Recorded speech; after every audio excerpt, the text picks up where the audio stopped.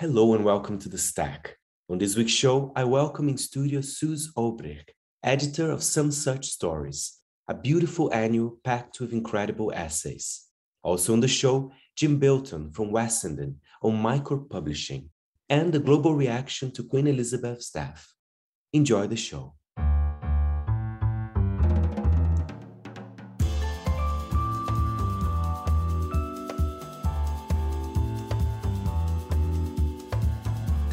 From Midori House in London, this is The Stack, 30 minutes of print industry analysis, and I am Fernando Augusto Pacheco.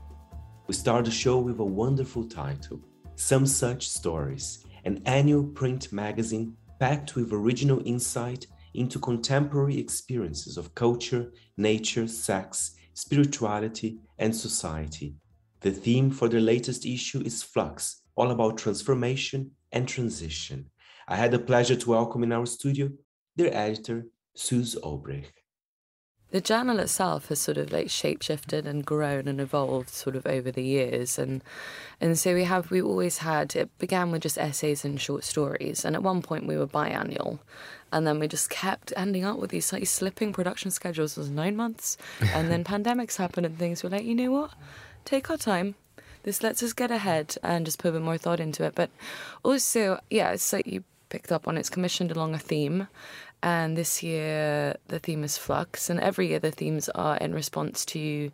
Basically, what I'm trying to always do as an editor is put out an editorial brief to writers and other creative artists that is something they already can sense in the ether. It's something about how we live.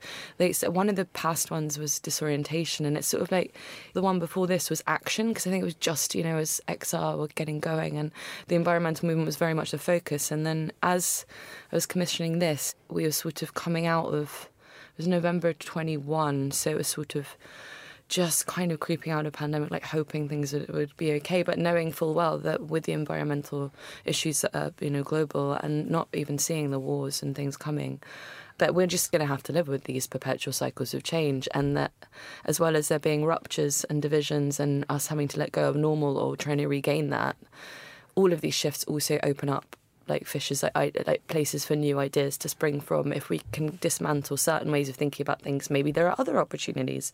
So it's sort of the theme this time round was about trying to find light and hope in the cracks of society crumbling. But yeah, and then basically the last 2 issues, we've had ever more visual imagery, because I was working with our wonderful art director, Lydia Garnett, who's a photographer and a filmmaker, and previously also worked on another photography-only magazine called Accent. And yeah, so, I mean, it was working with someone more visual and bringing in new designers. And this time round, I think we sort of wanted to open that up even more. So rather than just have a couple of photo essays, we were thinking, okay, well, let's see how people respond to the theme and let's see what work they might bring us. And we sort of had this painting, which is the cover by Elio, and that was really quite an instant choice by Lydia to see, like, okay, well, these paintings, yes, I saw that one of those images as a test, as a painting by someone who's not technically always a painter, and it was just like immediacy. And I think one of the other things we were trying to do, as you can probably tell with some of the visual pieces this time around, is Flux is also, its definition, its secondary definition, is as a unifying substance or material. So it can be a soldering thing, or it can be the way that the substance used to splice film together. But it can also be collage, could function as that. And, so the artworks this time around, we kind of went a bit more diverse in terms of practice, but also tried to bring in pieces that were not necessarily one thing or another. It's sort of like painting, but then shot, or photographs, but then dissolved. So, yeah, just trying to bring as much play into that side of it as possible. And I love you mentioned the play aspect and the visual one, because right in the first story, everything's treasure and nothing's dead. I mean, even in the first sentence saying we fly from London to Madrid, there's a little element as well in the text as well. I mean, people can't really see it, but there's like a line. It feels like a travel, right? I think that's what I see when I read this text. And I think that's the playfulness you're talking about as well, right? Yeah, I was sort of like trying to... Because people are going to have their different pathways through it, but you also want to give them enough space and for each piece to then sort of be reflected in the design, so that maybe perhaps it resonates in a different way, or certain sub-themes come up. But yeah, we wanted to also, even though everything was so serious, it was coming out of that time, so we wanted to make it also have a lot of breathing space and make it joyful and make it inspiring. And so, yeah, bringing in some of those elements, like the disruptive things, such as Issa Toledo's notes that are scattered throughout it, and the index that has no reference really to page numbers or anything and is thematic, was sort of our ways of just kind of making it a bit more playful and perhaps even prompting people to not read it straight back to front, or to sort of, just have a bit of a play with it from time to time and then pick up a piece and see where it falls. Or, yeah, we're just trying to bring a bit more of, a bit more joy into it, perhaps. And you were talking about, I love the cover. It is so beautiful. The cover story is just stunning. The colors as well. I mean, would you mind describing perhaps a little bit the cover and perhaps the story that is based on it? Yeah, so Elio, I mean, in the end, Elio is an artist. They are British, but they currently reside in Amsterdam. And they were actually known to Lydia. I'm not sure if that was personal or professional to begin with, but she brought them in as a potential collaborator with this piece. But actually how it was presented was, this is Elio, they made a painting, which was quite similar. It was sort of would have been, and these things are vast, they're canvases. The cover, which is half a sort of gender non-specific body in swimming trunks, like quite a vivid image, which sort of, I think you can see that it's, the swimming, the water, it's sort of wavy. They're not particularly formal. And it was presented with that image, ideas for another, and some iPhone notes talking about, which became the piece of text that was brought in, talking about this experience of perhaps feeling, I don't want to give too much away, but it's sort of like feeling perhaps in the wrong form, and whether that form on the beach as a young teenager is bringing them attention they don't perhaps want, and perhaps trying to be submerged in water and feeling safe to be themselves.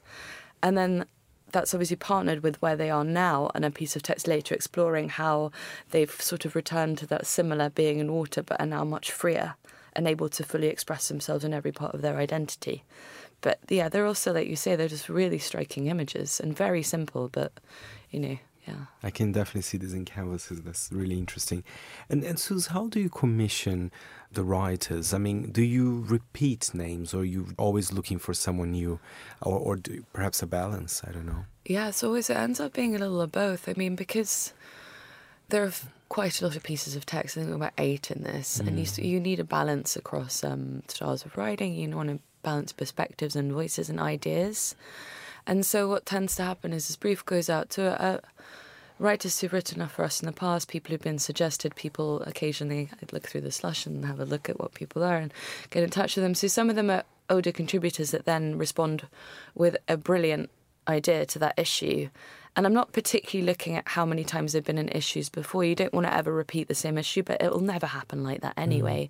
And sometimes you just get someone who just has this wonderful response and they go in. But at the same time, while as soon as that brief has gone out, and actually in the run-up to it, I've saved over the year, fragments of, tag things on Twitter, or look through publishing catalogues and then like spied books I've read, or pieces I've read, or people I've read well reviewed, and I sort of go through all of those hundreds of tags looking at people I can then approach. So then I have to be like, okay, well, would you mind? And this would be really nice. So we sort of end up with like in this issue, we've had Kaye Chingonyi, the exceptional poet, who's actually written a lyrical, almost biographical essay for this issue, and Heidi James, who's a wonderful fiction author who had been in it before, and Jessica Andrews. But then other people are, brand new, so Saba Sams or Evgenia Bal, people that I just approached because I really connected with something they wrote quite recently, so balance it. And one thing I'm curious as well is about Somesuch. I believe it's a company, I believe they kind of fund the magazine in a way as well. Tell us a bit more about the company. I don't know myself that much about Somesuch. I mean, Somesuch are a hugely successful production company. So they make commercials, music videos, fashion film. They won an Oscar this year for shorts, right? Yeah, they're with Anil Karia, one of their directors, who had the Riz Ahmed starring short film that won the Oscar this year. Incredible film. And they're sort of based out of London, LA, and I guess it could seem really odd because we have this, they are very much present in that world and winning all of the advertising awards. It's not really my zone either, but this is what they do. And they're very driven by storytelling. They're very driven by giving people space, to creative people, their directors or other people they work with, space to explore, things that really interest them. But The journal came of Tim, who owns a company in Sally. They're both big magazine and book lovers. They love reading and different styles of things, but we're sort of looking a really long time ago. I was working with them, and it must have been like 8 years ago or so, and they were redesigning their website, and they're like, oh wait, you, at that point I was producing some fashion film or something, and like, oh wait, you're also a journalist, like, what could we do that's not a blog? And we sort of just thought about this space to give writers who, you know, we knew, or maybe test out film ideas, or, you know, it was a bit of a playful thing, an experiment, and it sort of evolved. At that point, there was a bit of a dearth of short story and essay titles in the UK, whereas the US had like the New Inquiry and Balm and other places, and yeah, so it sort of evolved in that way of, oh, we'll test something out online. And then, oh, we'll do a print collection because, you know, then it gives people a thing that they can congregate around and get to know about it. And then, oh, this is quite nice, let's do another one. And it's been amazing that they've, as Tim calls it, he says it's his folly. Because we don't, you know, it's funded by commercials, but we don't advertise in it. We don't, you know, so also in that way of them really putting the money where the mouth is in terms of supporting established and growing writers to push their art form, it gives us a budget to try and build something gorgeous that people connect with every year, which is a treat. Thank you very much, Suze, and the latest edition of Somesuch Stories is out now.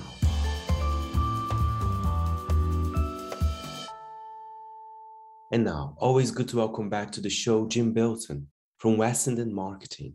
Jim is very much a print expert with a delightful newsletter about the magazine industry called Wessenden Briefing. This time we discuss the rise of micropublishing. I know the name kind of says it all, but micropublishing basically are small publishers, right? And they are having quite a moment these days. Yeah, I mean, we divide them into three distinct categories. The first is news, so hyper-local news, newspapers, very digital, but where individual journalists are trying to reconstruct the news model on a very local basis. The second, I think, really interesting area is magazines, what we call micro magazines. They're sometimes called indie or artisan or new wave or post-digital. It's another one because they are much more print. And I think it's the excitement and the experience of print that really comes through very strongly.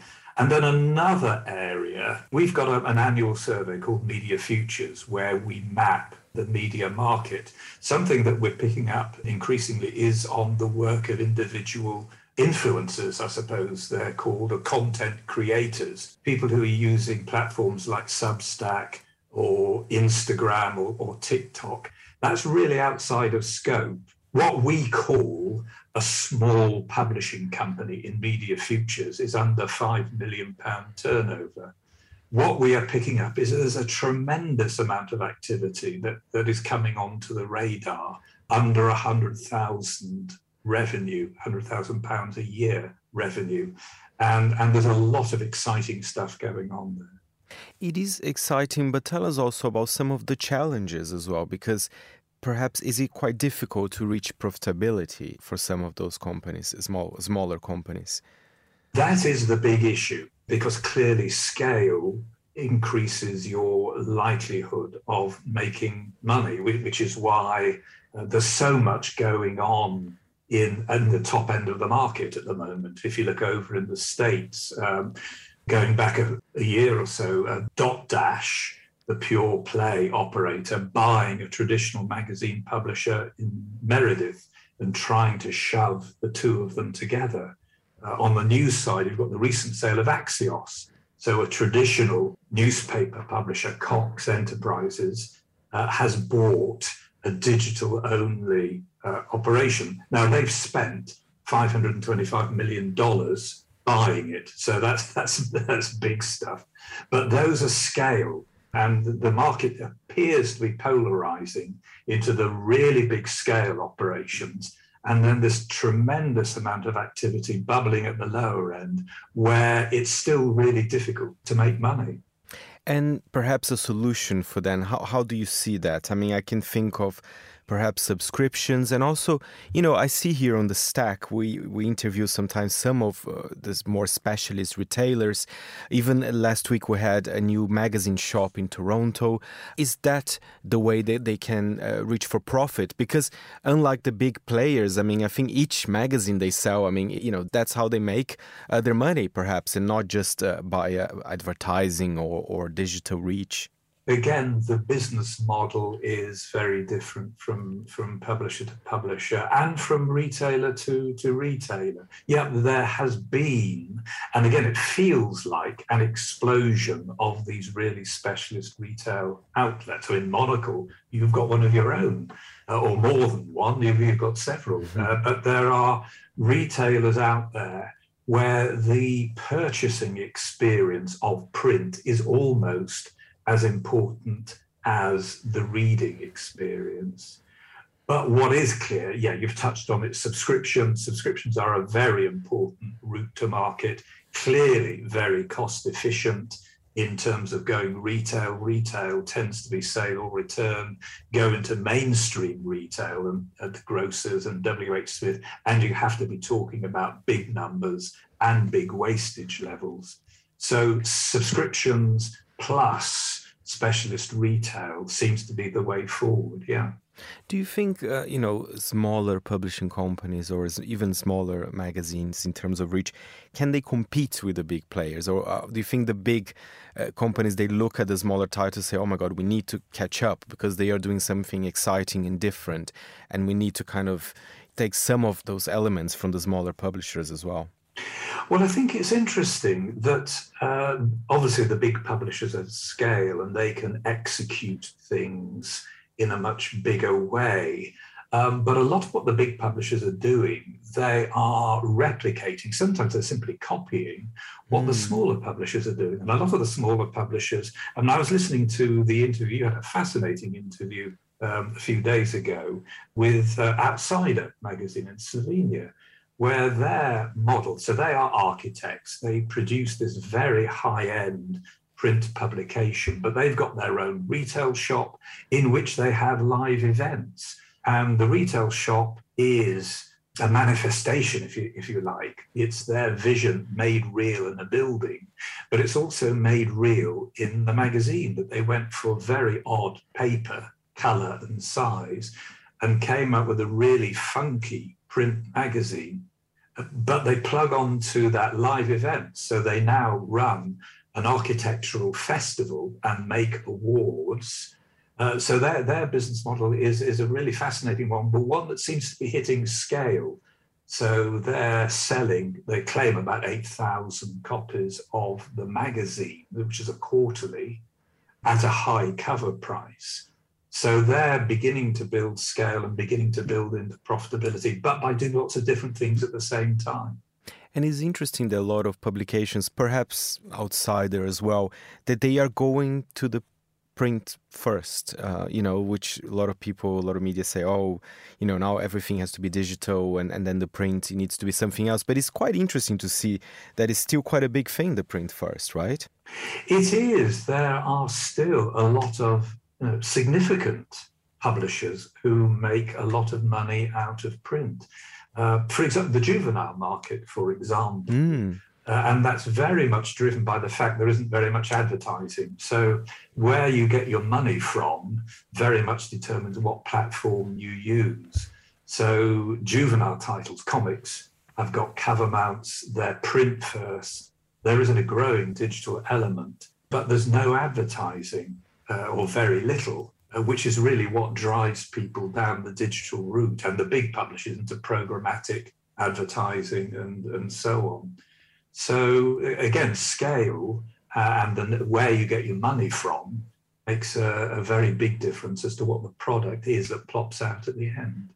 And Jen, I just want to sell a little bit your work because I know you have a newsletter, the Westenden Briefing, which I think is fantastic. Tell us about our listeners, because it's good. It's a good overview of the industry. We find out so much information about it. But tell us a bit more the work you do, because it's quite there's a lot of detail and international as well.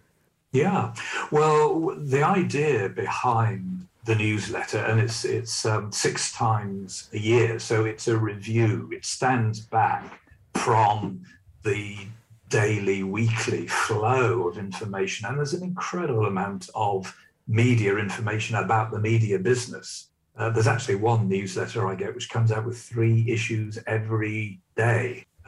So the idea of Wessenden briefings to stand back from the detail, to say what's significant and what isn't, and to look at every platform. So every route to market, whether that's digital, whether it's retail or subscriptions, newspapers and magazines. And just to take this real overview as to what's going on in the media business and what we call audience. Used to be called circulation or distribution. Audience is the funky word now. How do you reach the consumer? And also a consumer who wants to be much more involved in the content creation, whether that's through blogs, through emailing stuff in. And I think some of the smaller publishers are very hot on that as well, of really engaging their audience in a two-way conversation. Thank you very much, Jim. For more, go to wessenden.com.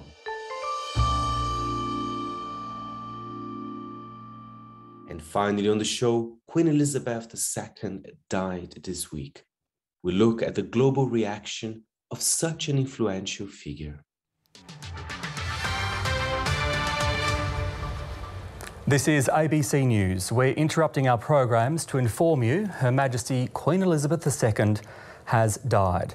She passed away at Balmoral Castle this afternoon UK time. During the past 7 hours, Britain and the world has been waiting for news after hearing of doctors' grave concerns for Her Majesty's health. Queen Elizabeth... La reine Elisabeth II n'est plus de ce monde. Elle est décédée cet après-midi à Balmoral. De toute évidence, la famille royale a attendu avant de l'annoncer, mais ce qu'on pressentait est donc la vérité. Elisabeth II a rendu... Weltweit haben die Menschen in den vergangenen Stunden an Königin Elisabeth II. Gedacht, seitdem heute Mittag bekannt gegeben wurde, dass es ihr gesundheitlich schlecht geht. Nun wurde vor wenigen Minuten die offizielle Todesnachricht herausgegeben. Mehr als 70 Jahre hatte die Queen auf dem britischen Thron gesessen, so lange.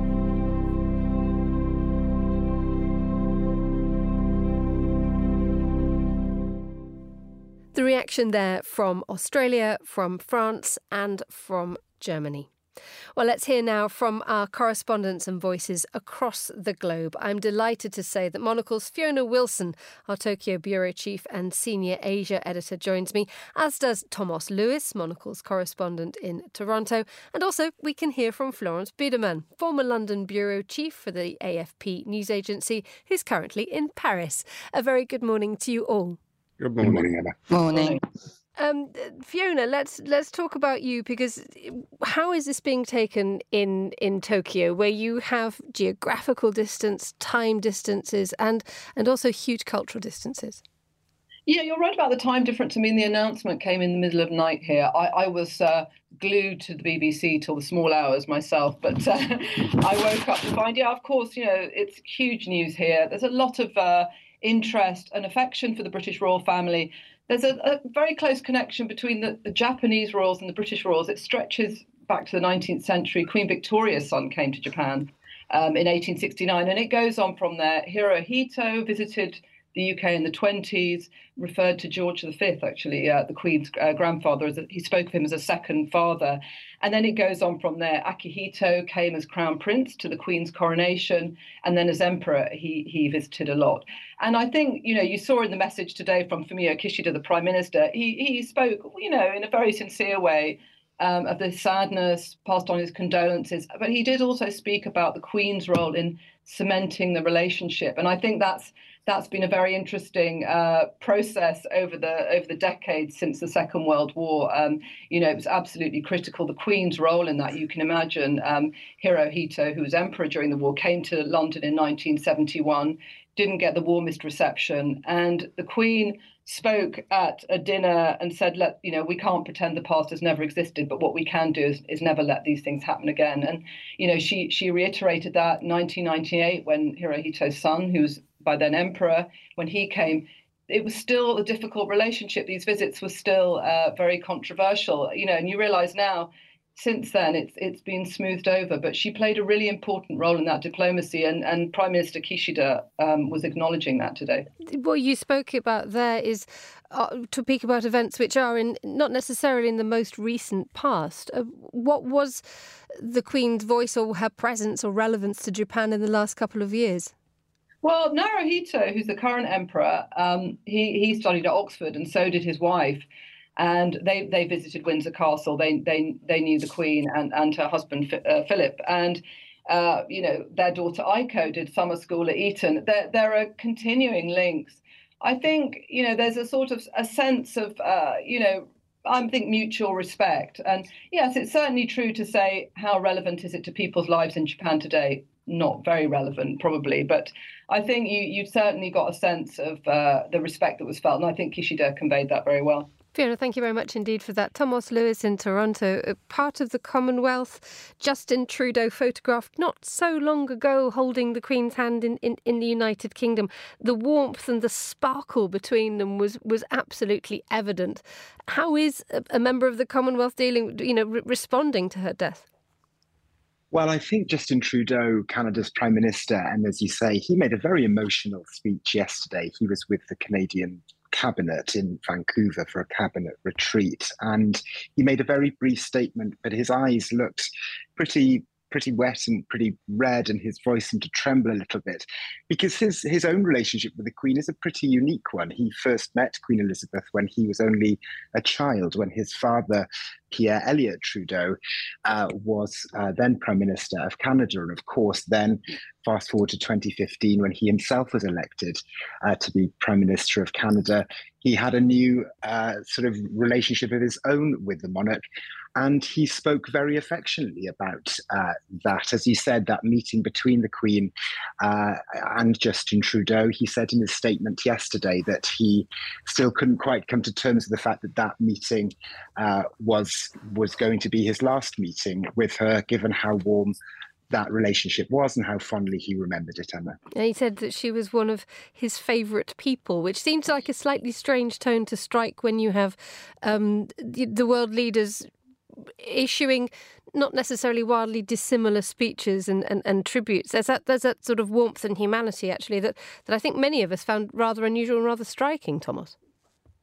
Yes, I think it was. And again, I think that speaks, Emma, to just how unusual in many ways the fact that Justin Trudeau was first introduced to the Queen when he was a child, and has maybe a relationship in that sense that many other world leaders don't have and don't enjoy. I think it's an interesting tone that he set because, as you say, Emma, it was a really sort of human speech, I thought, that he gave. And I think that comes at a time, especially over the past year and a half, when you look at opinion polls here, maybe resonating a little with what Andrew was talking about earlier in Australia, that, affection for the monarchy, for Canada retaining the sort of British monarch as the head of state here, that appetite does seem to be waning pretty consistently over the years. That said, those same surveys did show that the Queen herself remained very, very popular here. She visited Canada, I think, 22 times during her reign, and she famously called it a home away from home on her last visit, I think it was, in 2010. I think, again, this process of changing the banknotes here, stamps, for example, those kind of things. There was an interesting moment yesterday when the news was moving quite quickly during a citizenship ceremony, when apparently the judge, obviously people who become new citizens of Canada have to pledge allegiance to the Queen, but there was an uncertainty of who the head of state was at the time, and then she picked up the ceremony where they paused it from, saying that they would now be pledging their allegiance to King Charles III. So yes, we'll see how the relationship continues as this ceremonial aspect of this now continues into the longer term. But I think as well, just briefly, if I could say, the relationship obviously between the royal family and Canada's Indigenous populations has been a huge focus of national debate here, particularly over the past year and a half, and the role of Canada's colonial history is also something that's playing a big part in the conversations here too, on various sides of the debate, following yesterday's events in Scotland. That's it for this week's show. My thanks as ever to our editor, Nora Hull. If you have any comments or queries, feel free to write to me, Fernando, at fp@monaco.com. And remember, we're back next Saturday at 10 a.m. London time. Meanwhile, you can always listen again at monaco.com or subscribe to the show on Apple Podcasts and Spotify. Before we go, a little song for you. Limau, Never Ending Story. You've been listening to The Stack. I'm Fernando Augusto Pacheco. Until next time, it's goodbye from me.